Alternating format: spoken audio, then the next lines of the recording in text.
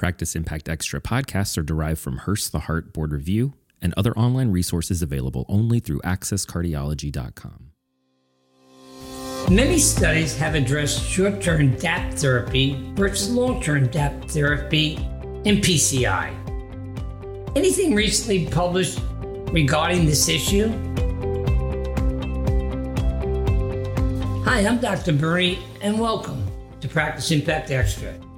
The STOP-DAPT-2 trial was a prior trial that demonstrated among patients with either stable coronary artery disease or ACS undergoing PCI, 1 month of DAPT followed by clopidogrel monotherapy resulted in a significant reduction in cardiovascular events compared to 12 months of DAPT.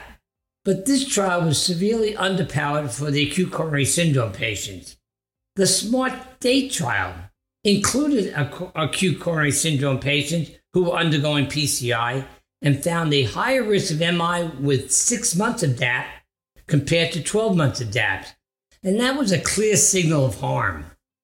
So the new trial, STOP-DAPT-2 ACS trial, was presented at the European Society of Congress meeting in August of 2021.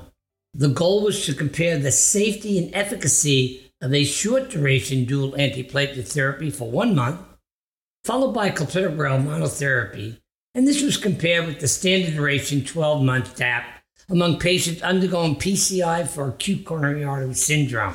The trial enrolled 4,169 patients with acute coronary syndrome and PCI. About 1,000 patients came from the STOP-DAPT-2 trial.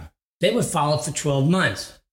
The results indicate that 1 month DAPT followed by clopidogrel monotherapy for 11 months did not meet the criteria for non-inferiority compared with the standard duration of 12 months DAPT for the composite ischemic endpoint as well as the bleeding endpoint among patients undergoing ACS PCI with a drug-eluting stent.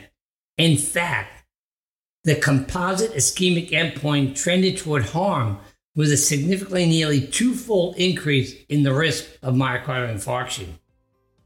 What's my take? This trial provides a statement of caution. It appears that acute coronary syndrome patients undergoing PCI are at higher thrombotic risk than those undergoing elective PCI. Careful consideration is recommended regarding short-term DAPT therapy followed by clopidogrel monotherapy in this group. I want to thank you for joining me, and I'll see you next time on Practice Impact Extra. We hope you enjoyed this podcast from McGraw-Hill. Subscribers to Access Cardiology have instant access to over 25,000 pages of rich medical content, receive medical updates from trusted experts, and have access to other special features. To subscribe or learn more, please visit accesscardiology.com.